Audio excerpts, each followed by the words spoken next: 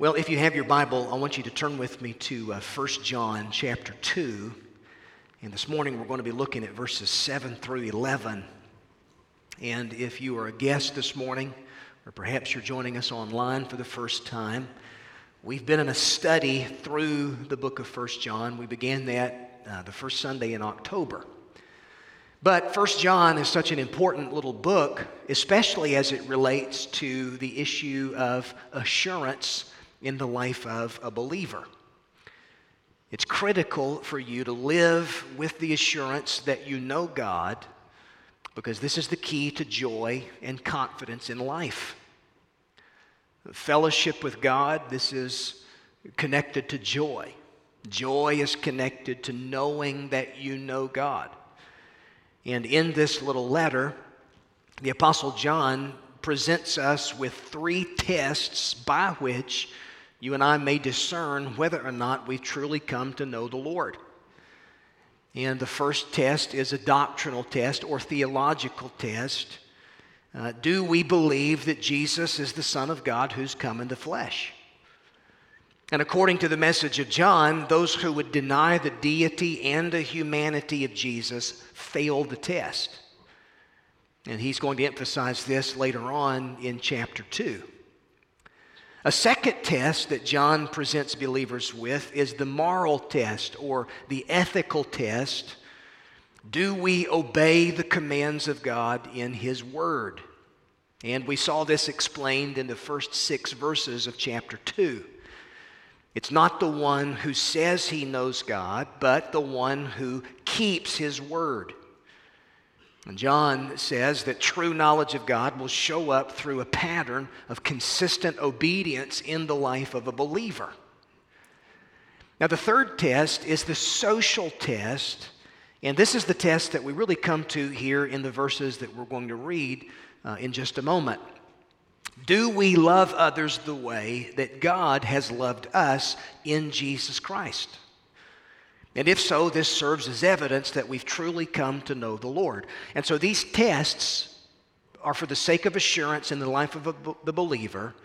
And John keeps coming back to these tests over and over again throughout the 5 chapters of 1 John. And his writing style is circular. And he'll make an argument, and he'll come back to that argument, and he does this for 5 straight chapters. And so the message of 1 John, David Allen says it's important because it really presents us with the foundational nature of truth and love within the context of the local church. The church ought to be characterized by truth. The church is the pillar and ground of truth.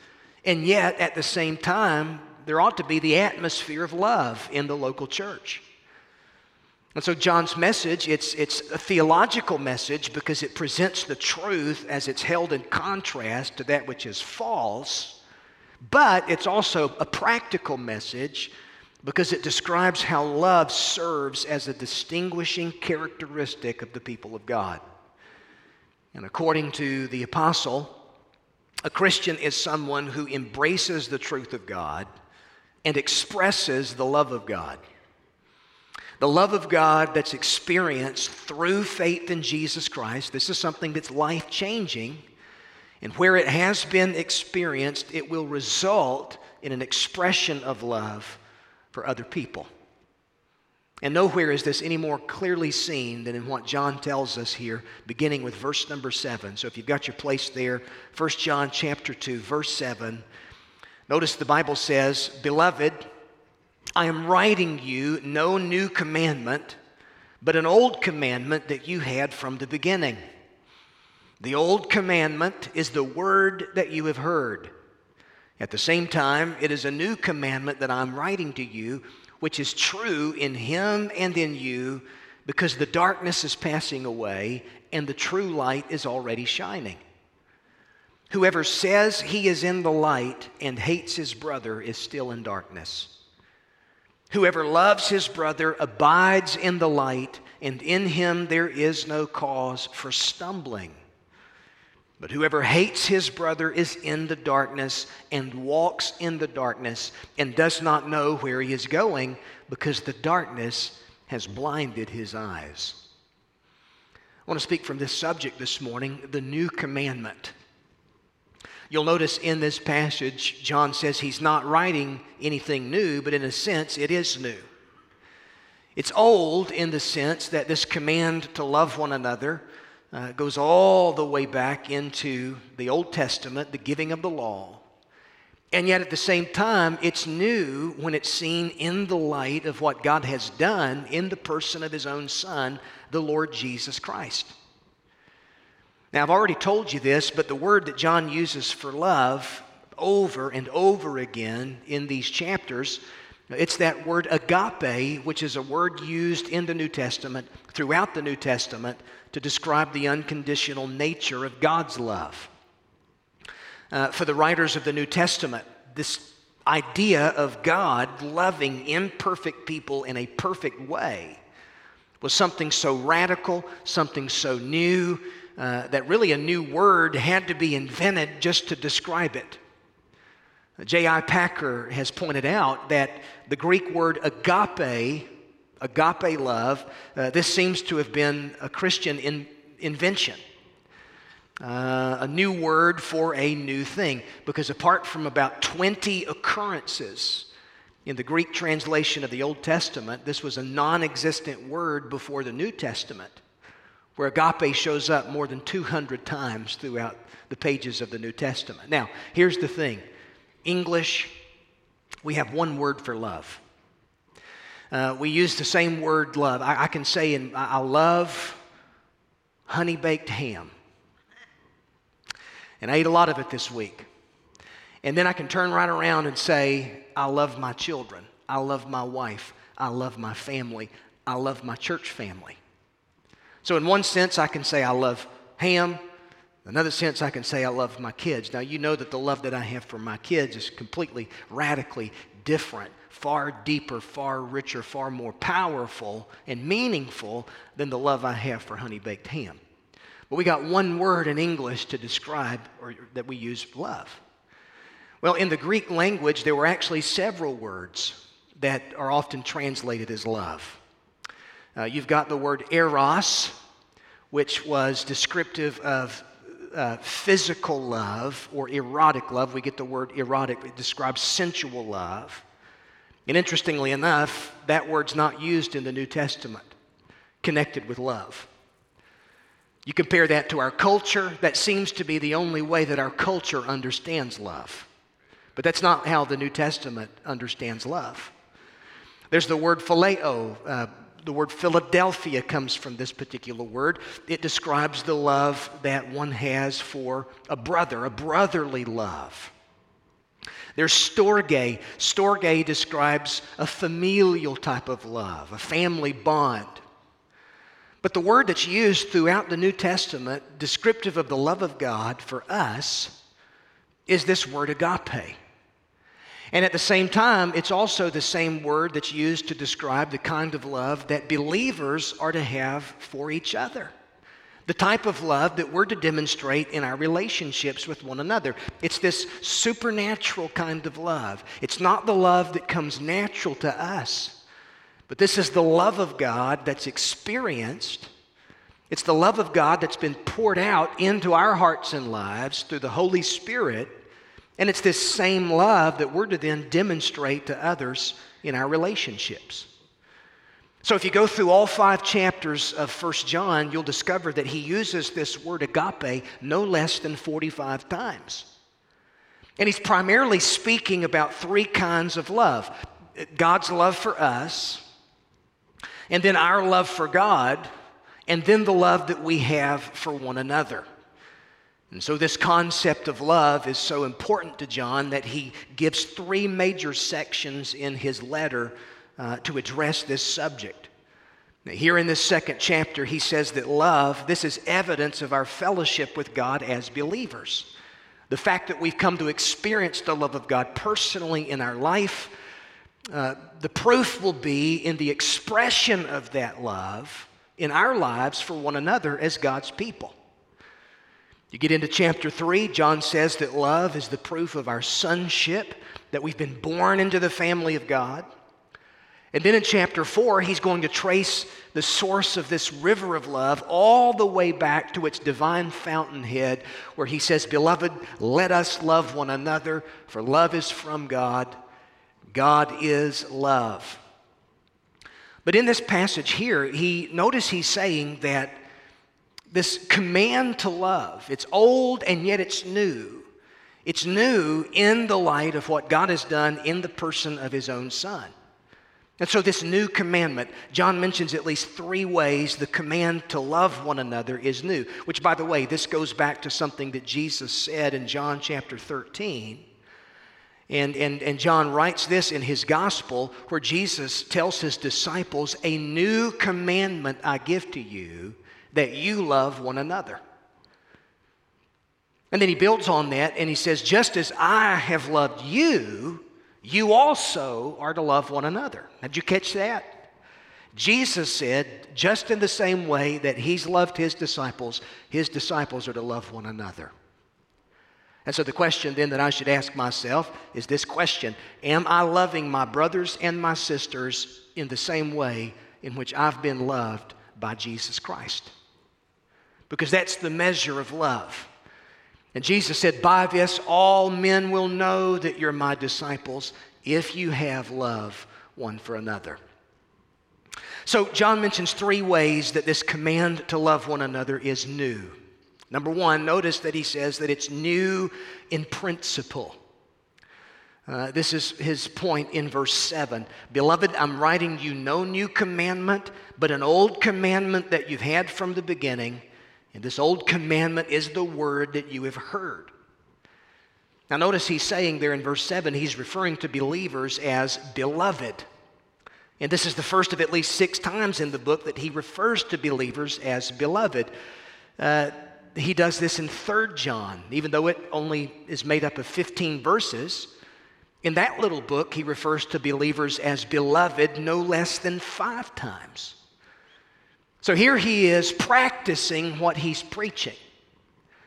He's calling upon believers to express love in terms of their relationships with one another, but he's not calling upon them to do something that he himself is not already doing and modeling before their watching eyes.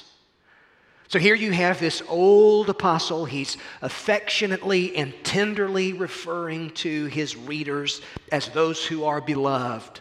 They're loved by God. He loves them as the apostle, as their pastor and shepherd. And by the way, that's what a personal experience with the love of God will do in your life. It will change you. It'll move you, just like it did for John earlier in his life. We know from the New Testament that the Apostle John was proud. He was a proud fisherman. He had been full of bravado. I mean, on one occasion, he and his brother James were ready to call down fire from heaven on a group of people, which led the Lord to give them this nickname, Boanerges, which means sons of thunder. So lest you think that the Apostle John is sort of this quiet, milquetoast kind of a man, realize that here's a guy who at one point in his life was so bold and brash in his dealings with people that he was ready to call down fire on their heads. But now, through years of walking with God, through the presence of the indwelling Holy Spirit within him, listen to how this old apostle, he's been tenderized by the years. He's still bold, he's still courageous, he's still committed to truth, but his bravado and his courage is tempered with wisdom and love, and that only came through the years of walking with Jesus. All throughout his gospel, he'll refer to himself not by name, but as the disciple whom Jesus loved. That wasn't a sign of arrogance on his part when he writes that. It's just simply evidence that John was overwhelmed by this thought that he's loved by God. And so now he's addressing the reader as those who are loved by God, those who have been brought into a family, those who are beloved. And he says, I'm writing you no new commandment, but an old commandment that you've had from the beginning. And so there in verse 7, the verses that follow, John's going to use this word commandment 4 times. And notice that the word is singular. compared to the way that he used it in the previous verses where he referred to those who keep the commandments, plural.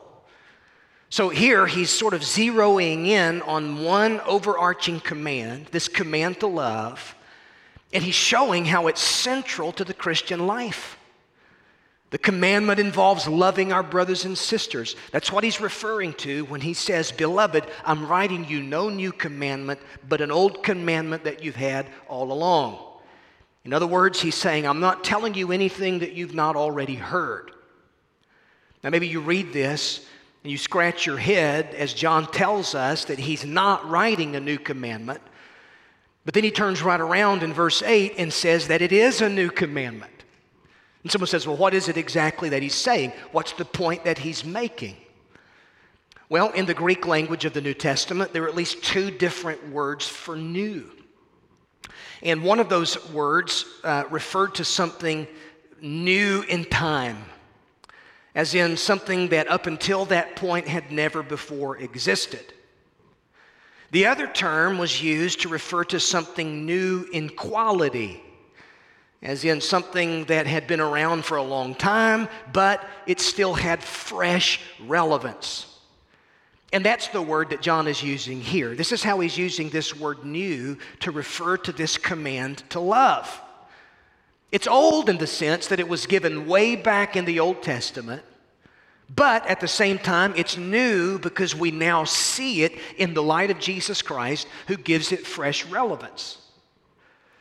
You might be able to think of the sun as somewhat of an illustration of this, even though the sun is something that is old, it goes all the way back to creation. The sunrise this morning was fresh as a new day dawned. Isn't it an amazing thing? The sun, as old as it is, yet this morning we experienced the freshness of a new day, the freshness of a new sunrise. Well, in a similar way, that's what John is saying here. This command to love, it's as old as time itself, but the principle is just as fresh, just as new as the morning sunrise, which means it never goes out of style.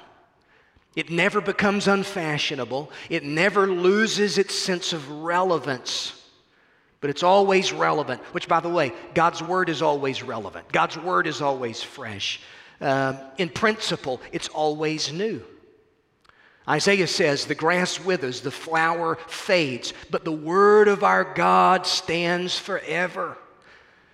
And people say, well, the issue now is that the Bible is just out of step with the times. No, listen to me, the times are out of step with the Bible, because the Bible is always fresh. The Bible is always relevant. God's commands are always new and relevant and fresh, and especially this new commandment to love one another that John's referring to here. And he uses this phrase, from the beginning, there in verse number 7. He says this new commandment, it's the old commandment that we've had from the beginning. Well, what's the beginning that he's referring to? Well, maybe this is a reference to the beginning of their Christian experience. Maybe he's referring back to the moment that his readers became Christians, the moment they came to faith in Jesus Christ, when they came to know God through faith in Jesus. Their life began. Or it could refer to the beginning of the Lord's own ministry and the gospel of the kingdom that he began to preach. Or it could refer back to the beginning of creation and God's original purpose for mankind. God created humanity and placed them in a perfect garden environment. He created them to live in the light of his love and to live in a harmonious relationship with one another. And we know that sin affected all of that.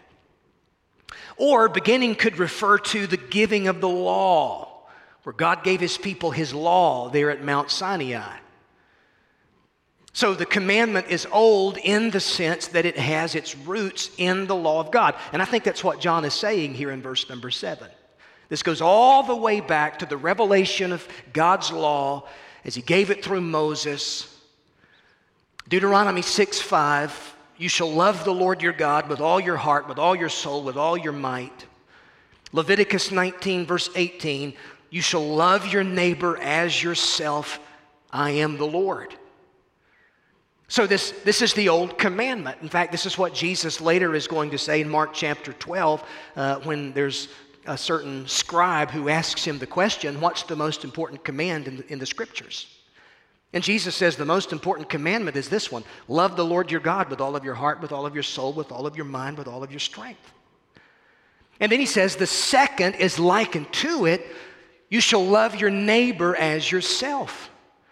And Jesus says this pretty much sums up the intent behind the whole law. Love God and love people. Love God and love those who were made in His image. And so it's old because this is the commandment that's foundational as far as the law is concerned. But at the same time, this is a new commandment because it's given its fullest, freshest meaning in the light of Jesus Christ. So the point that John is making in this text is that this command to love one another, it's foundational to the Christian faith. It's not an appendix. It's not an add-on. It's not something that eventually we'll get around to doing, that kind of thing. No, he says that love is a foundational principle that goes with the claim to be a Christian. And the Apostle Paul makes the same point in Romans chapter 13. He says, the one who loves another has fulfilled the law. He says the commandments: you shall not commit adultery, you shall not murder, you shall not steal, you shall not covet, and all the other commandments, he says they're summed up in this word: you shall love your neighbor as yourself. Because love does no wrong to a neighbor. Love is the fulfilling of the law. You say, well, how does this play out in real time? Well, if you truly love God, you're going to love your neighbor.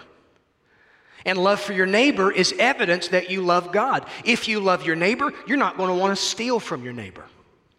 You're not going to want to take from your neighbor what doesn't belong to you but belongs to your neighbor. If you love your neighbor, you won't commit adultery with their spouse. If you love your neighbor, you won't covet what they have. You won't bear false witness against your neighbor. Because if you love your neighbor, all the other commandments are going to fall into place. And that's why Jesus says the greatest commandment is to love God and then to love your neighbor as yourself. And so that's sort of the context behind what John is saying here. The new commandment, it's new in terms of principle. It's always fresh. It always applies. It never goes out of style. It's always relevant. It's always bearing and binding upon my life and your life as a follower of Jesus. But then notice, secondly, he says that this new commandment, it's new in terms of precedent. Not simply principle, but the precedent that's been established. And he says there in verse 8, he says, at the same time, this is a new commandment that I'm writing to you. Now listen to this. Which is true in Him, that is Christ. It's true in Christ and in you, because the darkness is passing away and the true light is already shining. So the new commandment is new in precedent. We've been given a pattern. We've been given an example. We've been given a precedent of what love for others really looks like. That's what John is saying here in verse number 8. It's true in Him and in you. In Him, this is Jesus Christ. His life, His example has established a precedent. Now, those of you're familiar with the legal world. Some of you come from the legal background. I see Mike Newby sitting back there. In the legal world, a precedent is a rule that's established in a previous case that's either binding or persuasive on subsequent cases with similar issues. For example, the U.S. Supreme Court relies upon precedent from earlier rulings to provide them with some example to guide them in cases that they're deciding upon. They look back and see if there's any precedent in the past, previous rulings. Well, if you want to know what this looks like in the believer's life, John is saying that there's a precedent that's been established in the life of Jesus. The greatest example, the greatest definition of love is seen in the person of Jesus Christ. You want to know what love is all about? Then you don't have to look any further than the Lord's own life. Because He is love incarnate. He is love personified. I mean, have you ever just been blown away as you've read through the Gospels and paid attention to the kinds of people that Jesus loved? You had Mary Magdalene with her background, a past, the scarlet letter that she had been branded with by society. At the same time, you had the rich young ruler. You had Nicodemus, who was a proud Pharisee who came to Jesus by night. I heard Mac Brunson preach a sermon one time called Nick at Night about Nicodemus. Why did he come to him at night? It was because he didn't want to have all the religious crowd talking about him. He comes at night because there was a price to pay. He didn't want to be seen with Jesus in the day, so I come to him at night. That's what Nicodemus did. And then what about Zacchaeus? You know, Zacchaeus was a wee little man, and a wee little man was he. The man who climbed up in a sycamore tree for the Lord he wanted to see. Well, he wasn't just a wee little man. The Bible says he was a greedy, greedy man. He'd been a tax collector who made his living off scheming and taking from others. John chapter 4, you've got the woman at the well of Samaria that Jesus goes out of his way to talk to that was against the social custom of the day. We frequently read of where Jesus healed lepers. He gave sight to the blind. He took time for children, all of whom were among the lowliest, least respectable members of society. And yet Jesus loved them all. Wealthy, poor, whether you were from the aristocracy or whether you were common, Jew, Gentile, Jesus loved people. And everything in his life testified to love. Above it all, he loved his Father and demonstrated love and devotion and perfect obedience to his Father in heaven. And so Jesus lived love before the eyes of people. And this goes all the way up to his own death. Even in the hours before his death and his suffering, before his crucifixion, Jesus says to his disciples, John 13:34, "A new commandment I give you, that you love one another. Just as I have loved you, you also are to love one another. And by this all men will know that you're my disciples if you love one another." That perhaps is what John is referring to here in 1 John when he's referring to the new commandment. This new commandment, love one another in the same way that Jesus has loved us. This is the precedent that's been established. Now listen to me. Jesus did not say, everyone will know you're my disciples by your doctrinal precision. He didn't say, everyone will know you're my disciples by your knowledge. And for the record, I'm all for doctrinal precision and knowledge of God. Well, we listen, knowledge of the truth. John he's not compromising, he's not minimizing knowledge of the truth in what he's saying here. Jesus did not minimize knowledge of the truth or the importance of the truth when he says, I'm the way, the truth, and the life, and no man comes to the Father but by me.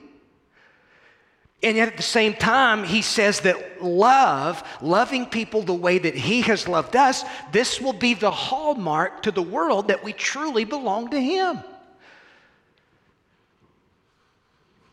Paul says in 1 Corinthians chapter 8 that knowledge puffs up, but love builds up. These Gnostic influencers whom John is warning his readers about, they were enamored with pseudo-wisdom and knowledge, and they wanted to impress other people with their intellect, and for them, love was a secondary matter. But now John comes along, and John is saying, let me tell you something, love is not a secondary matter, love is a primary matter. Knowledge of the truth, we never need to take that for granted. Knowledge of the truth never needs to be discounted. But the precedent, the bar, the metric, the standard for our relationships with one another in this family of faith, known as the church, it's the love that Jesus demonstrated for his disciples. We're to love one another the very same way that he loved his disciples. Now you want to know what that looks like tangibly? Go back earlier in John chapter 13 and read it for yourself. John 13 verse 1 says this, having loved his own, he loved them all the way to the end. Some translations say it this way: having loved his own, he loved them to the uttermost. Now you think about that, you think about who that's referring to, you think about his disciples. They weren't necessarily a lovable group of men, but they were men, each one of whom had weaknesses, flaws, failures. One person said if you were going to pick 12 men to be your disciples, you wouldn't have picked those guys. You've got impulsive Peter, who's always speaking out of turn, always opening his mouth before he's thought through it. Sometimes he's even contradicting what Jesus himself has said. When Jesus needed Peter the most, what did Peter do? He denied that he even knew Jesus. And yet every time that Jesus looked at Peter, it was through eyes of love and compassion. And then you've got Thomas, the doubter, who wouldn't believe the resurrection unless he had empirical evidence. You've got Judas, the traitor, who betrays Jesus, and yet Jesus loves even Judas. Having omniscience and perfect wisdom, knowing what Judas would do, he didn't treat Judas any differently than the rest of the group. And so all of these men, with their weaknesses, their disagreements, their failures to follow Jesus fully to the end, the text says that Jesus loved his own who were in the world, and he loved them all the way up until the end. And imagine how they must have felt that night when later on in John 13, the text says that Jesus demonstrates his love for this group of unlovable men by getting down on his knees, his hands, and his feet, and he washes their feet.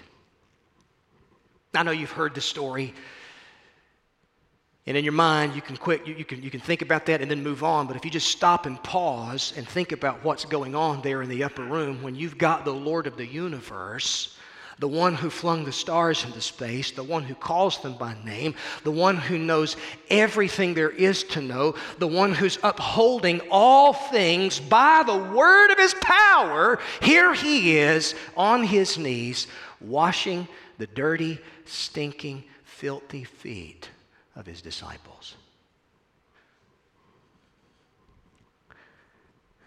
who just earlier they'd been arguing among themselves who was the best, who was the greatest, who was worthy. But what does the Son of God do? He demonstrates agape love by humbling himself and washing their feet. And listen to me. Love is not an issue of how many people serve you, but it's more an issue of how many people do you serve. Am I serving? Love always does. In a society where it becomes so easy, and especially in a church culture, when it becomes so easy to merely say, I love, we need to remember that the true test of our love, it's not so much what we say, but what we do. And whether or not we're serving. I have more to say, but I've got to go on. I've got to bring this to a close. This new commandment, it's new in principle, it's new in precedent, but then notice last, it's new in practice. And John really gets to the heart of the issue here in verse 9, and he says, whoever says he's in the light and hates his brother, he's still in darkness. Because whoever loves his brother abides in the light, and in him there is no cause for stumbling. So this idea of love is evidence that a person has been transferred from the kingdom of darkness into the kingdom of light. It's evidence that there's been a genuine transformation within the heart of this person. And if a person hates his brother, John says if he hates his brother, it doesn't matter what he says, he's still in darkness. And the word hate there, it's a present tense word that speaks of a deep-seated animosity. An animosity that someone has towards someone else for whatever reason. If that deep-seated animosity is present, anyone hates his brother, it's habitual action here that the word speaks of.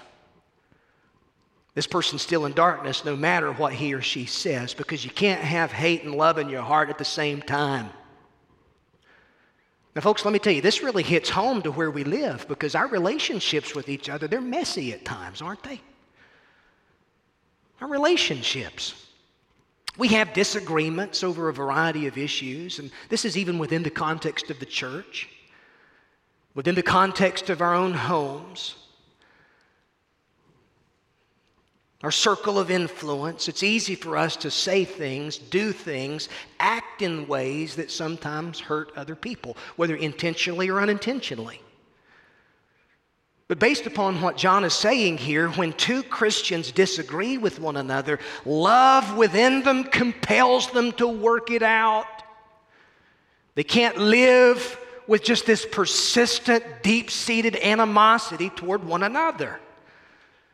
And if you're not careful, the hurt that you've experienced or the anger that you have for a particular person, it can turn into resentment that can give birth to the kind of hatred in your heart that John is referring to here. And if there's a deep-seated hatred, it may just be evidence that you yourself have never come to know Jesus. Listen to me. Because if you've truly come to know Jesus and you've been forgiven by Jesus, then the love of Jesus within you is going to compel you to forgive the other person, regardless what he or she does.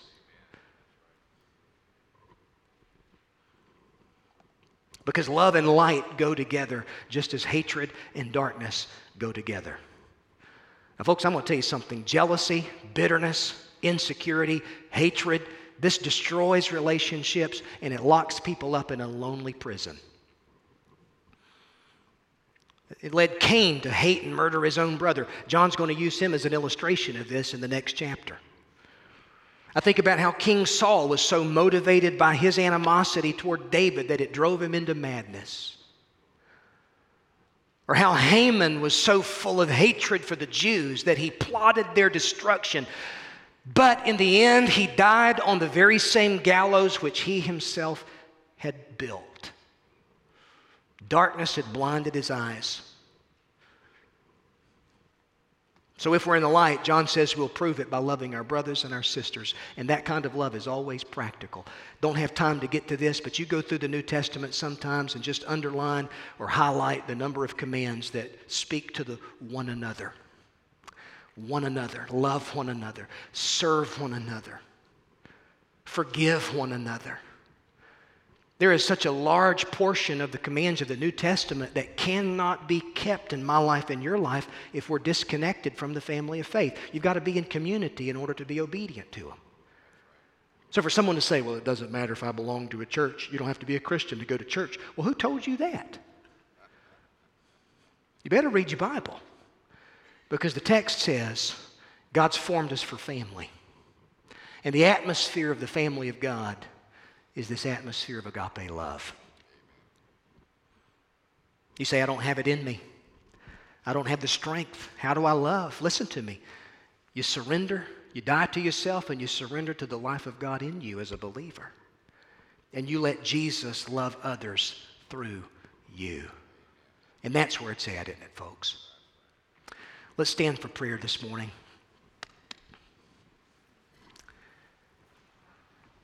John says, beloved,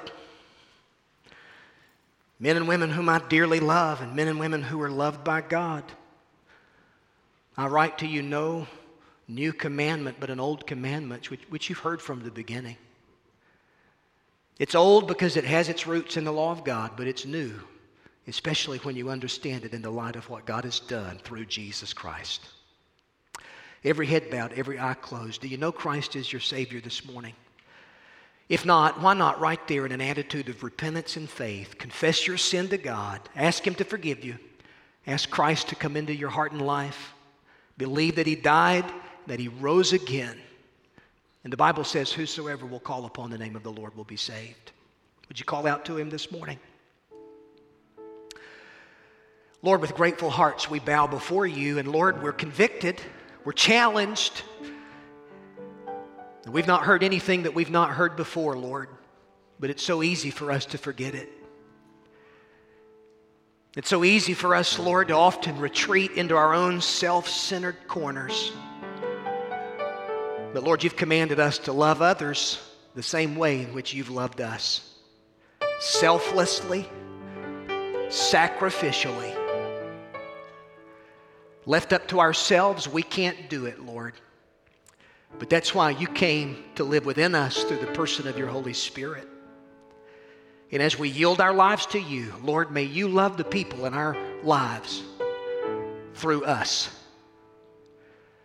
That's true in our marriages. It's true in our home dynamic. It's true at work. It's true for the people in our lives, Lord, that seem to be the most difficult to love. Lord, it's not by accident that they're in our lives.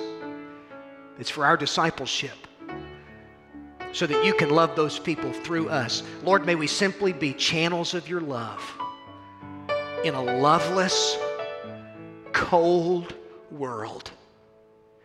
May the atmosphere of agape love consume us as a body of believers. For it's in Jesus' name that we pray. And all God's people said together, amen.